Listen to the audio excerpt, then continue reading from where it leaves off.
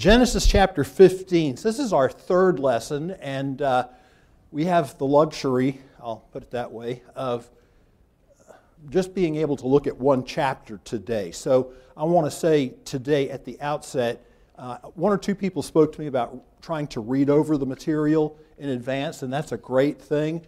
So in case I would forget this at the end, we have to speed up a little bit, at least in terms of ground that we cover. We have to do that next week. So if you want to read ahead, chapter 16, we're in 15 today, chapter 16, 17, and half of 18, down through Genesis 18:15. If you get a chance to read that this week, then you will have gone over the material and be a little bit familiar with it. Okay, let's have a word of prayer, and then we'll read the scripture, and then we'll get right into today's lesson. Our gracious Father, thank you for this day.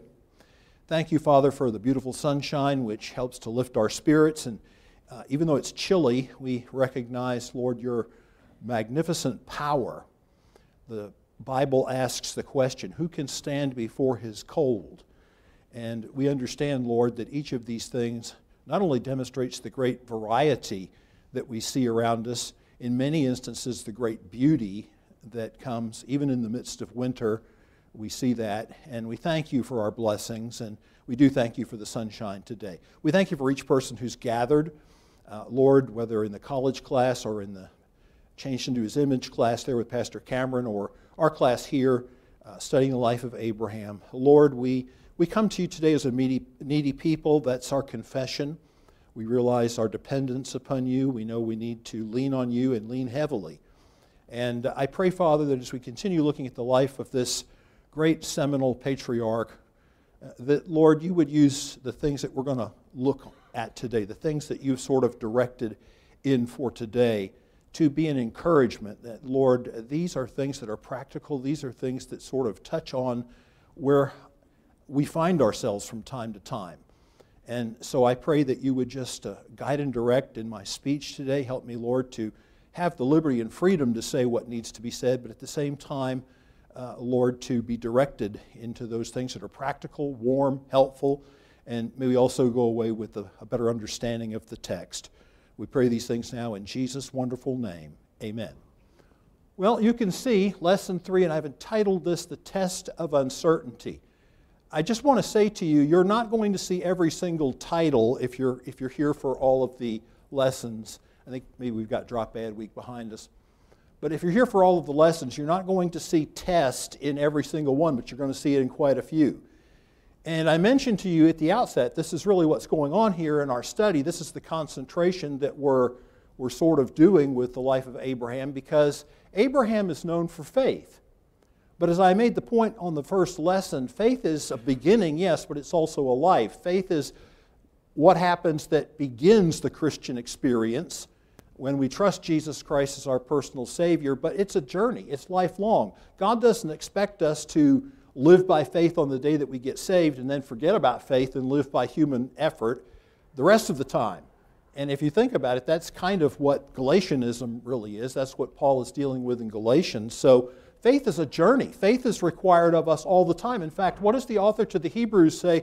But without faith it is impossible to please God. For he that cometh to God must believe that he is, and that he is a rewarder of those who diligently seek him. And that has to go through with us in our entire experience. We have to constantly believe that if we are seeking the Lord, if we are attempting to trust and obey and to understand his will, he is a rewarder of those who do this. He will answer our prayers. He will give us the wisdom that we need. He will bring us through the trials that he sees fit to bring into our lives. The first thing I want to point out to you today about Genesis 15, and I guess we need to read this, so let me stop and let me do that. After these things, the word of the Lord came to Abram in a vision. Fear not, Abram, I am your shield, your reward shall be very great. But Abram said, O Lord God, what will you give me? For I continue childless, and the heir of my house is Eliezer of Damascus. And Abram said, Behold, you have given me no offspring, and a member of my household will be my heir. And behold, the word of the Lord came to him, This man shall not be your heir, your very own son shall be your heir. And he brought him outside and said, "Look toward heaven and number the stars, if you are able to number them." Then he said to him, "So shall your offspring be." And he believed the Lord, and he counted it to him as righteousness. And he said to him, "I am the Lord who brought you out from Ur of the Chaldees, to give you this land to possess." But he said, "O Lord God, how am I to know that I shall possess it?" He said to him, "Bring me a heifer 3 years old, a female goat 3 years old, a ram 3 years old, a turtle dove, and a young pigeon." And he brought him all these, cut them in half, and laid each half over against the other, so opposite each other. But he did not cut the birds in half. And when the birds of prey came down on the carcasses, Abram drove them away. As the sun was going down, a deep sleep fell on Abram, and behold, dreadful and great darkness fell upon him. Then the Lord said to him, "Know for certain," just notice this, know for a certainty, know for certain that your offspring will be sojourners in a land that is not theirs, and will be servants there, and they will be afflicted for 400 years. But I will bring judgment on the nation that they serve, and afterward they shall come out with great possessions. As for you, you shall go to your fathers in peace. You shall be buried in a good old age. And they shall come back here in the 4th generation, for the iniquity of the Amorites is not yet complete. When the sun had gone down and it was dark, behold, a smoking fire pot and a flaming torch passed between these pieces. On that day the Lord made a covenant, note the word covenant, with Abram, saying, "To your offspring I will give this land from the river of Egypt to the great river, the river Euphrates, the land of the Kenites and the Kenizzites, the Cadmonites, the Hittites, the Perizzites, the Rephaim, the Amorites, the Canaanites, the Girgashites, and the Jebusites." So we'll end our reading there. Lord, continue your blessing now. In Jesus' holy name I pray. Amen. First thing I want to point out to you this morning is something about the timing of this particular chapter, how it's set in the record of the story. Because if you remember back to last week, we saw chapter 14 come to a conclusion with an incredible victory. I mean, there's a military victory to be sure, because here you have Abram. He has no standing army. He has 318 servants trained in his own house.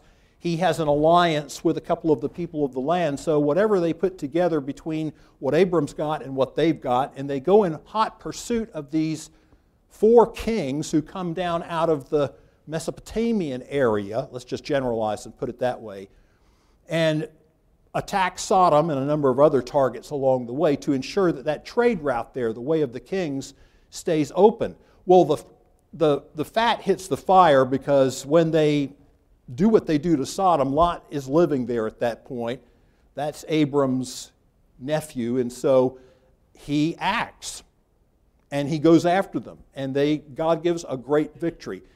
I think you will find, if you haven't noticed this, I'm going to sort of put you on the alert. I think you will find this. Watch yourself when you have the aftermath of seasons of great victory, because usually some kind of trial is going to follow, some kind of testing is going to follow. I don't know if that's to keep us humble or what exactly that is, but I'm just telling you, this is something I want to draw off of this. And so here we have chapter 14 ending. You have this tremendous victory. Then you come to chapter 15, and what happens? We have what I'm calling the test of uncertainty. And Abraham is wrestling with some things, and I hope it'll be a blessing to us to see here. I give you the example. If you want to know what I'm talking about, you know the story in 1 Kings 18 and 19 about Elijah. So what happens in chapter 18? The great situation on Mount Carmel and the challenge to the prophets of Baal. And the moment God sends that fire down and that great victory is won, and of course Israel through this is turned back in some ways to God. And I guess we really don't know how deep that revival went, but it was certainly a great victory that day. And Elijah follows through on this. He says, take care of the prophets of Baal. And 450 of the prophets of Baal and 400 of the prophets of the groves. So you have the Baals and the Asherahs. That was the male and the female champions of this idolatrous worship in the land of Canaan that Israel had gotten sucked into at this point. And they're all at the River Kishon. They're all done in. It's a tremendous victory. And then what happens? Jezebel comes along, finds out that all of her cronies and all of the people that are sort of advancing her game plan, Elijah's had this great victory over them. And what does she say to Elijah? Now, can you imagine this? She says, God do so to me and more also, if I make not thy life as one of them by this time tomorrow. Well, you'd think he'd be impervious to that. You'd think that after seeing fire come down from heaven and all of that and having this tremendous and great victory, you'd think that that wouldn't faze him at all. Yet it does. I mean, you can think what you want about that, but I mean, he takes off. And he finally ends up down at the mountain of God, Horeb, and God, of course, speaks to him there. We can't really get into all the details. I probably said more detail-wise on that than I needed to, but you get the point. And I can tell you, can't tell you how this will work for you except to speak in generalities. But thinking back over life, I not only know that that's true in a general sense, but to me it was really true every Monday. I mean, when you're in the ministry, everything builds towards the high, so to speak, of Sunday. And you're in the situation of bringing messages. You preach in the morning, you preach in the evening. It's a big day. It's a day of seeing God's blessing. It's a day of experiencing God's help. It's a day of interaction with God's people. And then Monday comes. A lot of pastors take Monday off. I never did. I'm not saying that that's not a good day. A lot of them seem to think it is, but it didn't really work out for me. And I think there were a lot of reasons for that. One of them was too many things happened on Sunday that I needed to take care of loose ends on Monday. But the other thing that was kind of good about that decision for me was that it kept me busy. I mean, I might come in there dragging at 8 o'clock on Monday morning because the day before had been such a day of spiritual output. But it was far better for me to find myself occupied with the things that had to be done that week and the spiritual issues and needs that arose from the day before. I didn't have time to sit around and think about it. Because you have these letdowns. That's kind of what's going on here. It's a bit of a spiritual letdown when you build up to a huge high, and then all of a sudden that's over with now, and you're just kind of left with thinking, okay, what's next? So when we look at this chapter, I call it the test of uncertainty because I think that Abram is dealing with a couple of questions here. I think that not only what God says to him in the opening statement, the fear not sort of tips us off. Why would you need to say fear not to somebody who just came back from a successful military campaign? Same reason you might need to say fear not to somebody who just had a great triumph over the prophets of Baal. It happens. Despondency and anxiety. This is not fear in the sense of fear for your life so much in Abram's case as it's just a despondency. And how do we know this? Well, because of the questions that arise. Look at this. In verse number 2, we find the first one, and it's what? Just notice the word what. He says, but Abram said, O Lord God, what will you give me? So then we come to verse number 8, and the next one is how.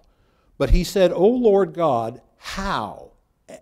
How am I to know that I shall possess it?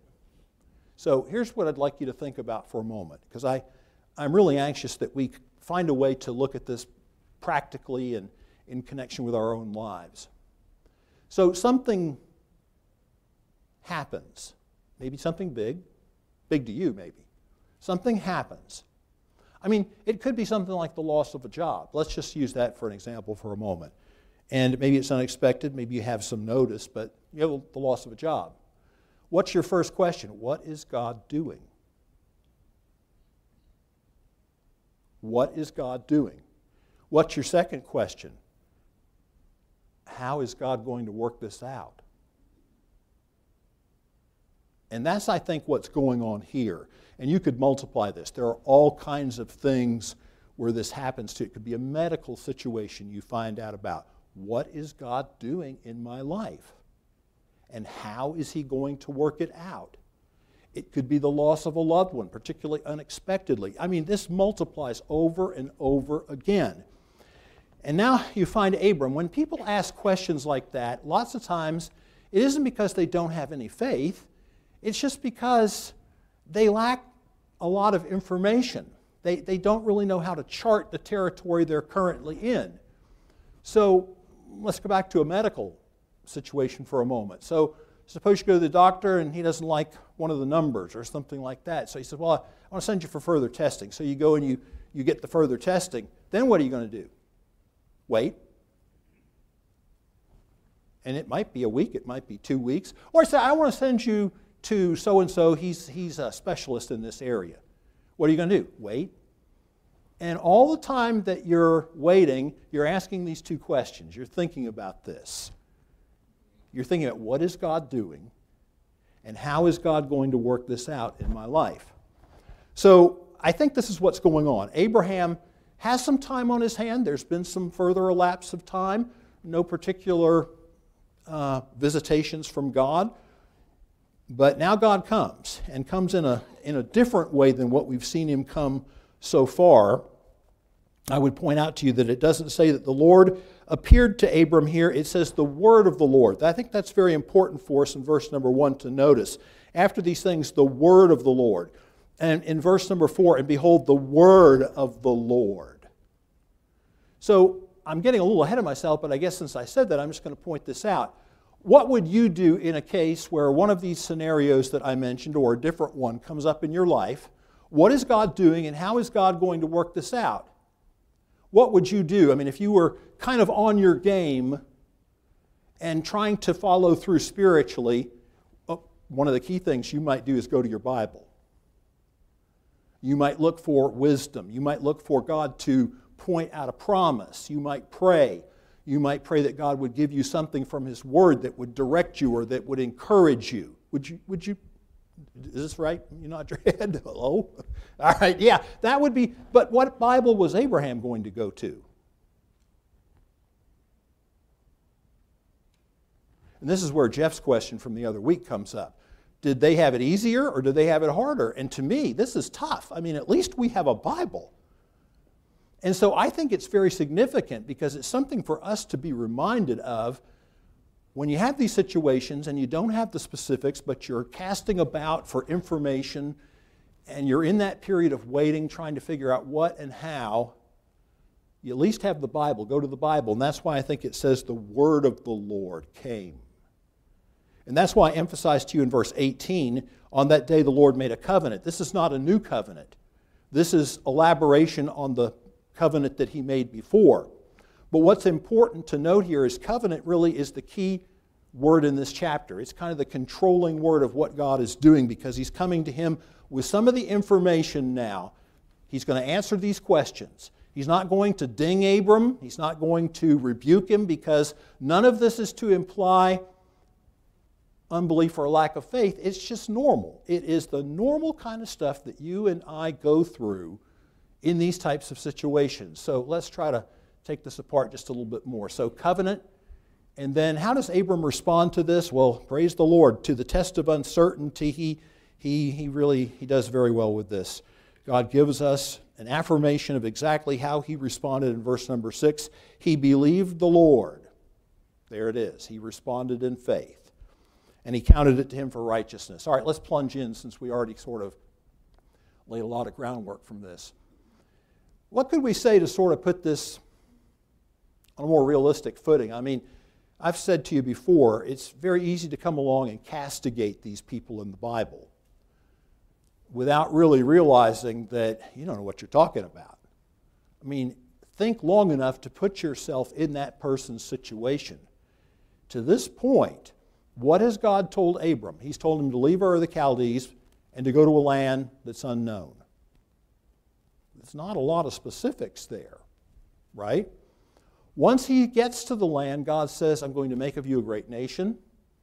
And the most specific, and I'm going to bless those who bless you and curse those who curse you. When you have Genesis 12, 1 through 3, this is the Abrahamic covenant. It's the first time that he gives it, but it's all very general. The seeds are there, but not a lot of specific information. The most specific piece of information that we get beyond that until we get to where we are right now, which is why I'm saying covenant is the key word here, is chapter 13, verse 16. About his offspring, because he says, in your seed, all the families of the earth. So he mentions offspring. This is the most specific thing. Verse 16 of chapter 13. I will make your offspring as the dust of the earth, so that if one can count the dust of the earth, your offspring can be also counted. So remember, you saw dust. That's one illustration he uses. I'm going to use a different illustration now, but lots of dust around, right? I mean, dust is bad news. You ever notice that? You don't have to do anything and dust comes. It's like out of nowhere. It's like spontaneous generation. I mean, and you don't dust one time, do you? Wouldn't that be great if you could just dust one time? Dust is everywhere. So this is a pretty graphic illustration, but you know, that's all the information he's got. Sympathize a little bit is what I'm trying to say. He doesn't know a lot. So for him to be asking some of these questions is quite natural. And so the first question he braces God with when God says, I can see this coming across to Abram, and I don't mean to speak irreverently, but I could see this coming across as maybe just a little hollow or definitely provoking questions when God says to him, you don't need to fear, you don't need to be anxious. I am your shield. Well, he just came back from a victory with those people, so what did he need a shield for? I am your shield, and as the King James says, your exceeding great reward, or I will reward you greatly. What kind of reward? I mean, Abram has just been offered by the king of Sodom all these riches, which he's turned down, and which he really doesn't need in point of fact. He's rich. We've already been told that. He's very rich.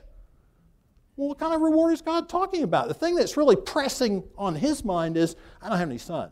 You keep talking about offspring, I don't have any. In fact, I not only don't have any, but I got this dude, Eliezer of Damascus. That's all I've got. And as I point out here, you do have the elapse of time here. The ESV sort of tries to bring this out a little bit by translating, I continue childless. So time goes by not seeing God do anything. That's hard. It's hard when you get put on hold and you're not necessarily seeing a lot of activity on God's part, but you've got these anxieties and questions. And it certainly would be disappointing if Eliezer, I mean, you know how that would make you feel. I'm sure Eliezer was a good guy. Maybe he's the same guy that we read about in Genesis 24. We're not told. He might be a really good guy, but it's different, not the same thing. So there's no rebuke from God. It's an honest struggle. And I give you the example here, and in the interest of time, I guess I'm not. I was thinking of turning to this, but we've just come into the Christmas story. I do have the verses here. And you know the difference. When the angel of the Lord comes to Zechariah, that's John the Baptist's father, right? And when he comes, how shall I know this is his response? He says, your prayer's been answered. If you go back and you look at that context, yes, they're old. They're beyond the time of having children. Same thing as what we've got in our text here. God waits until it's physically impossible, because God specializes in things thought impossible. So you got any rivers you think are uncrossable? God specializes in things thought impossible. He does the things no one else can do. So don't be surprised when sometimes God sets you up this way, because he wants to demonstrate who's really in control and who really gets the glory. And it's not our self-effort. We're going to really get into that next week when a little self-effort by the name of Ishmael enters in. But Zechariah, he responds, now look, he said, your prayer's been answered. So obviously they've been praying about this for a long time. What more does he need to say? And sometimes you just have to let the context give you a little more insight into this. Why does God come to him? Why does the angel say to him, he asked this question, how shall I know this? So it's like what's really going on here is he's challenging God. This is not possible. And he kind of gets a little bit of God's chastening hand put upon him, right? Because then he can't talk until John is born.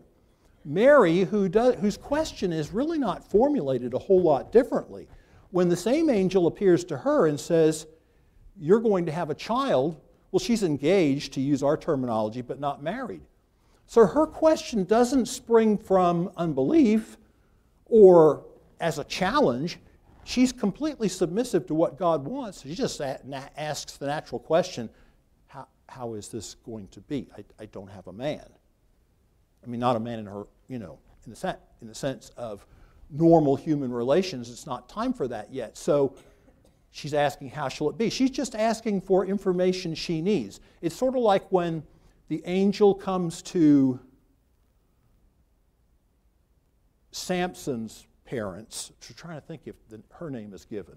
But his name was Manoah, right? Can't think of her name if it was given. But their question is not to say, she was barren too. But they don't question God. They just say, how are we to order the child? That's sort of what you have going on here. So you get from the context, especially when you have this momentous statement made in verse number 6. How does Abram respond? The questions don't imply a lack of faith. The questions simply imply that he wants information. He wants to believe God. He does believe God, but he's having trouble making sense of it. It's the natural struggle. So God adds information, and he says, no, it isn't Eliezer. Well, if you stop and think about it, it's the first time that's been specifically ruled out. That's more information. That's more specificity. He says, no. And then he says this, verse number 4, this man shall not be your heir, your very own son. All right, now, that sets us up for chapter 16 because you can still have son by other means than Sarah.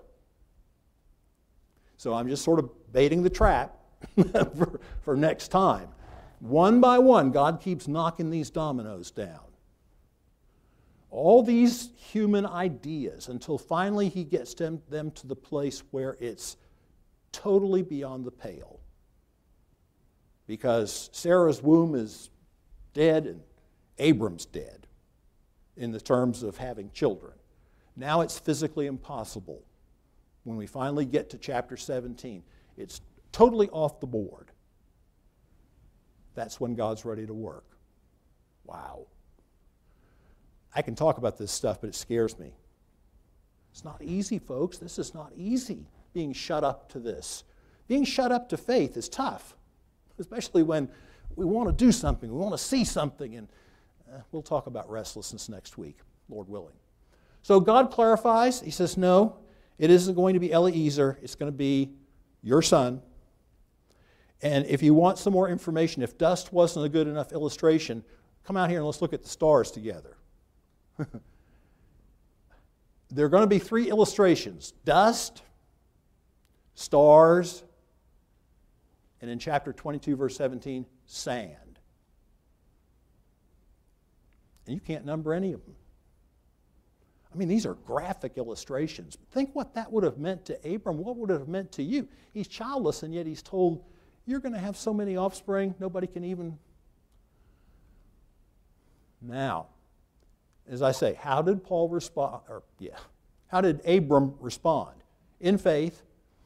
And this text is given to us here, and I'll say something again about this here, but I don't want to take a lot of time. I told you before in the first lesson, we get into these questions about, well, when was Abram saved? When was Jacob saved? And all this. And we're used to this kind of question because in the New Testament that tends to be how we think all the time. You know, when was someone saved and what's your salvation testimony and all that. And you don't always find that degree of detail in the Old Testament. And I don't think this verse is given to us at this point. Even though it's Paul's grand text to talk about justification by faith, I don't think it's given to us at this point to try to pinpoint right now is when Abram was saved. I don't know either. Okay, so I'm just going to tell you right now, nobody sent me a telegram either. I'm just telling you that I don't think that's what's going on here. You can search and pray and see what you come up with. I don't think that's what's going on. I think he had that faith when he left Ur of the Chaldees. Same kind of faith. I think it's given to us here more so to indicate, you know, this was how he lived the life. Once he decided he was going to trust God, when God came to him with these challenges to his life and to his faith, this is how he responded. And I think if you were to go over to, if you were to look, I think I have these verses. All right, let's have a look here. Actually, I did better than I thought. So look at Romans 4:3 first of all. What does the Scripture say? Abram believed God, and it was counted to him as righteousness. So that's the early part of the chapter when he's pointing out it wasn't by works. So it's Paul's great text about how are we saved. Justification comes through faith. I'm going to skip the other verses for a moment, but we're coming back. Here's the other place, Galatians 3:6. He quotes this twice, using it as a grand text, a proof text of justification by faith. Just as Abraham believed God and it was counted to him as righteousness. But, look at this. I've got to go back. If we go down later in Romans 4, as the argument continues to play out and he continues to develop this idea that, faith is a beginning and a life. Romans 4:3 is talking about the beginning. This is talking about the life. Look at this. Because when did this happen? He did not weaken in faith when he considered his own body. I'll give you a clue. This is Genesis 17. This is where we're going next week. He did not weaken in faith when he considered his own body, which was as good as dead since he was about 100 years old. Or when he considered the barrenness of Sarah's womb. They were both past any ability to have children. No unbelief made him waver concerning the promise of God, but he grew strong in his faith, He grew strong in his faith as he gave glory to God, fully convinced that God was able to do what he had promised. And wow, look what it says next. That is why his faith was, and he quotes this phrase again, counted to him as righteousness. So God puts it in Genesis 15 when he responds to his revelation there. He puts it in chapter 17. It's not written there, but it is in the New Testament. Paul comes and makes a comment on it. He says it applies there too. So I think if you look at this, all things considered, I think it's simply meant to underscore this was his response. And it should be ours, but as I've told you before, it's easy preaching and hard living. Look at the second question. How? What is God doing in my life, and how is he going to work this out? So as God continues to give more information about the covenant, here's what he says. Verse 7, I am the Lord who brought you out from Ur of the Chaldees to give you this land to possess. And Abraham is right back on him. But he said, O Lord, how am I to know that I shall possess it?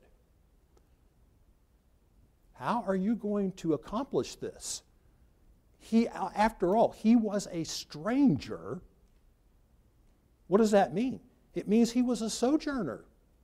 You want to have some idea of what this means? By the way, God acknowledges this in chapter 17, verse 18. Let's just read that verse so we have... This is God acknowledging this, but right here in this chapter, all right, look at this. Chapter 17, is it 8? Yes. And I will give to you and to your offspring after you the land of your sojournings, or as the King James translates, the land in which you are a stranger, all the land of Canaan for an everlasting possession, and I will be their God. So at the end of this chapter, well, let's go back and look at one thing sooner. If you don't mind turning a page, look at chapter 13, verse 7. After this deal with Lot, God says to him, this is kind of an interesting thing.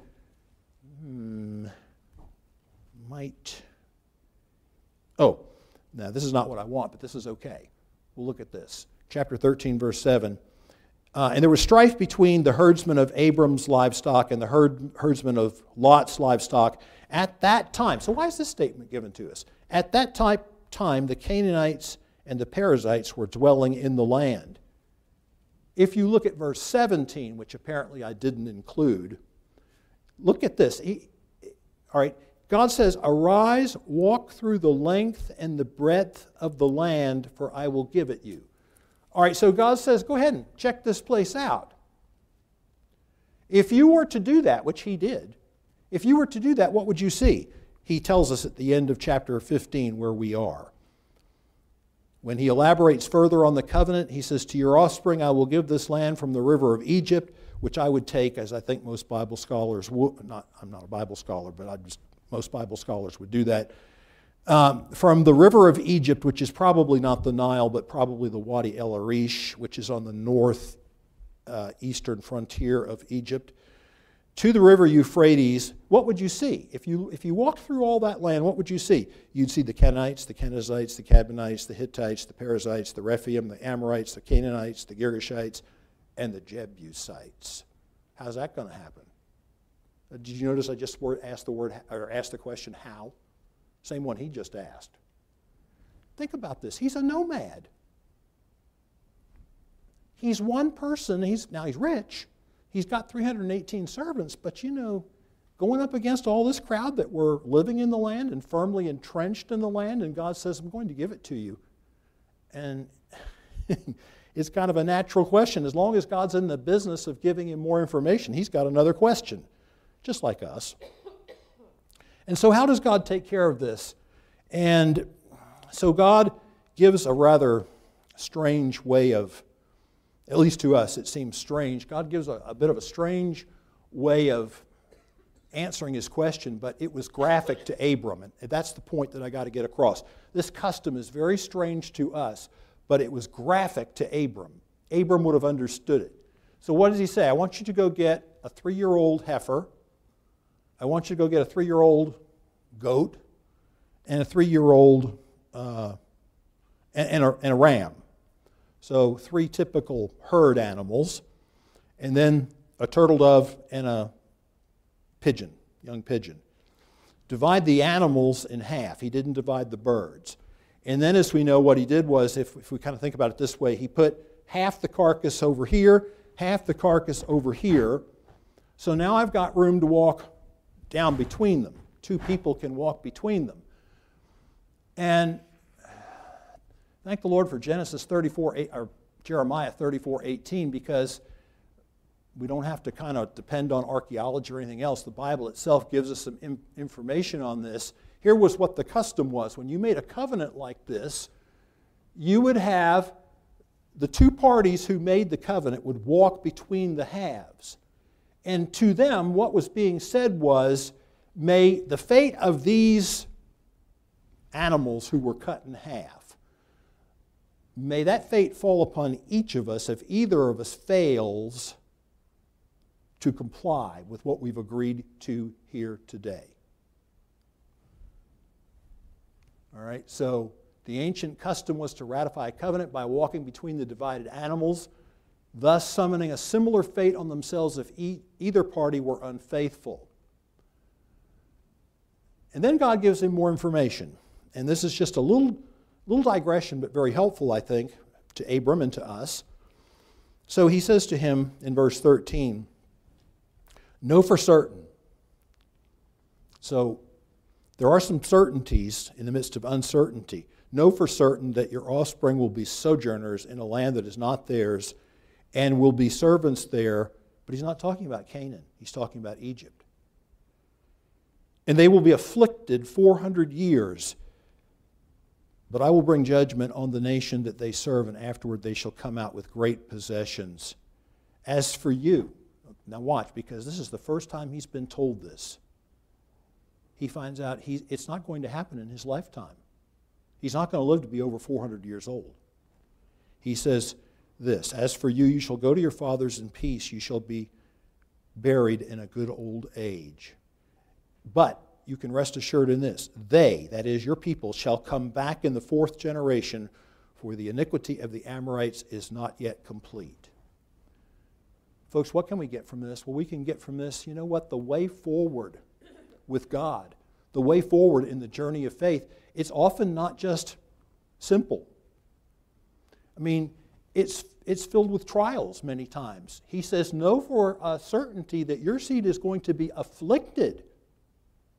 They are going to go down into Egypt and they're going to be mistreated. So the way forward, it's marked by delay. I hate delay. I mean, because to me, you might as well spell delay not with 5 letters, but with 4. W-A-I-T.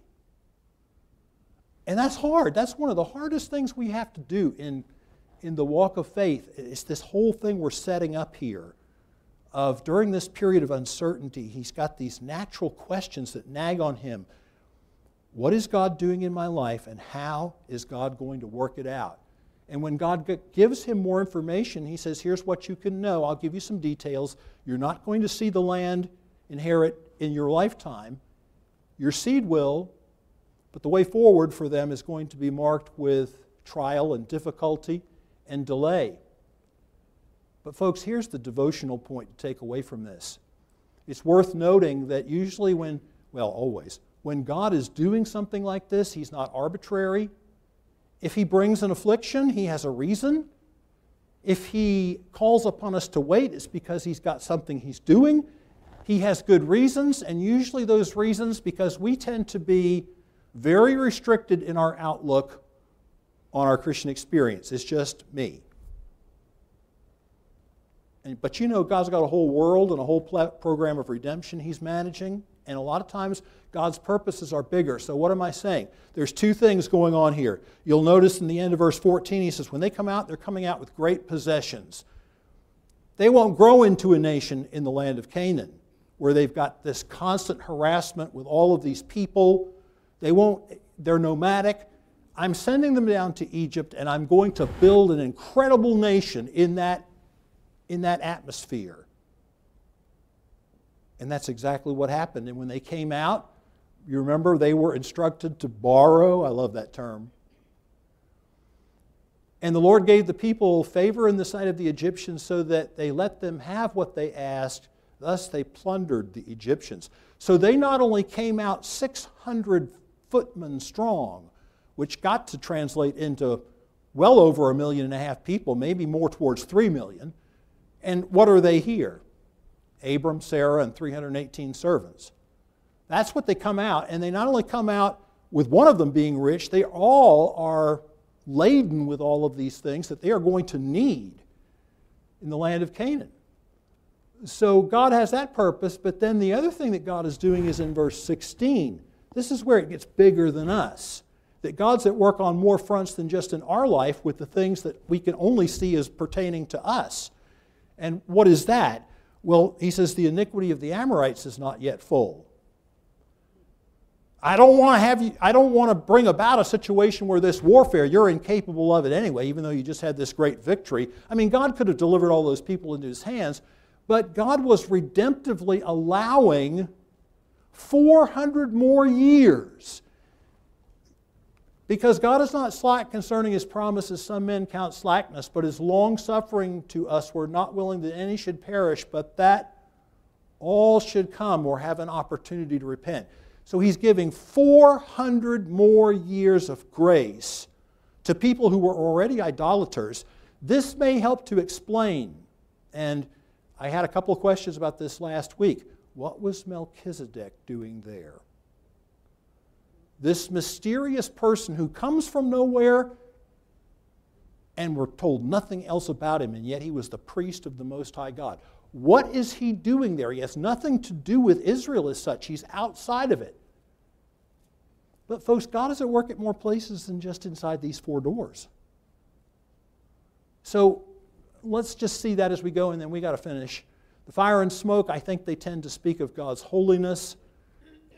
And here's the point that we'll sort of end with. When everything happens, the two parties don't walk down between the pieces. Only God. What's the message there? This is all of grace. This is unilateral.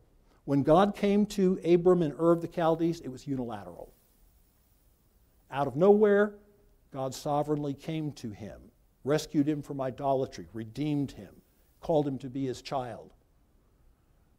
And in this particular covenant, the fulfillment of it doesn't rest on two parties, it rests on one. The author of the Hebrews picks up on this. He says, God could swear by no greater, so he swore by himself. And to put an end to it, because this is the way it is with people, he also took an oath. So it's like Now, this is a really imperfect illustration, but it's sort of like you need money and you want to borrow it, and it's a two-pronged agreement.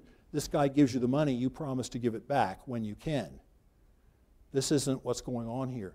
This is the person coming up to you and saying, I see you have a need. Here's the money you need right here. And you don't have to pay it back. This is all on me. This is all on God. So what's going on here is Abram is like the guy in Mark chapter 9. I believe, Lord, help thou mine unbelief. And God is responding to him exactly like it says in Psalm 103. And he's long-suffering to usward. He remembers our frame. He knows that we're dust. As a father pitieth his children, so the Lord pities those who fear him. For he remembereth our frame. He knoweth that we are dust. He knows, beloved, that we wrestle with these anxieties. He knows we have these questions. But he also sees the underlying desire to trust him. And so he comes to us in our need. Lord, would you bless us now as we ready ourselves for the next service, and thank you for the folk that were here today. I just pray, Father, you'd suit a blessing for each of us in Jesus' name. Amen.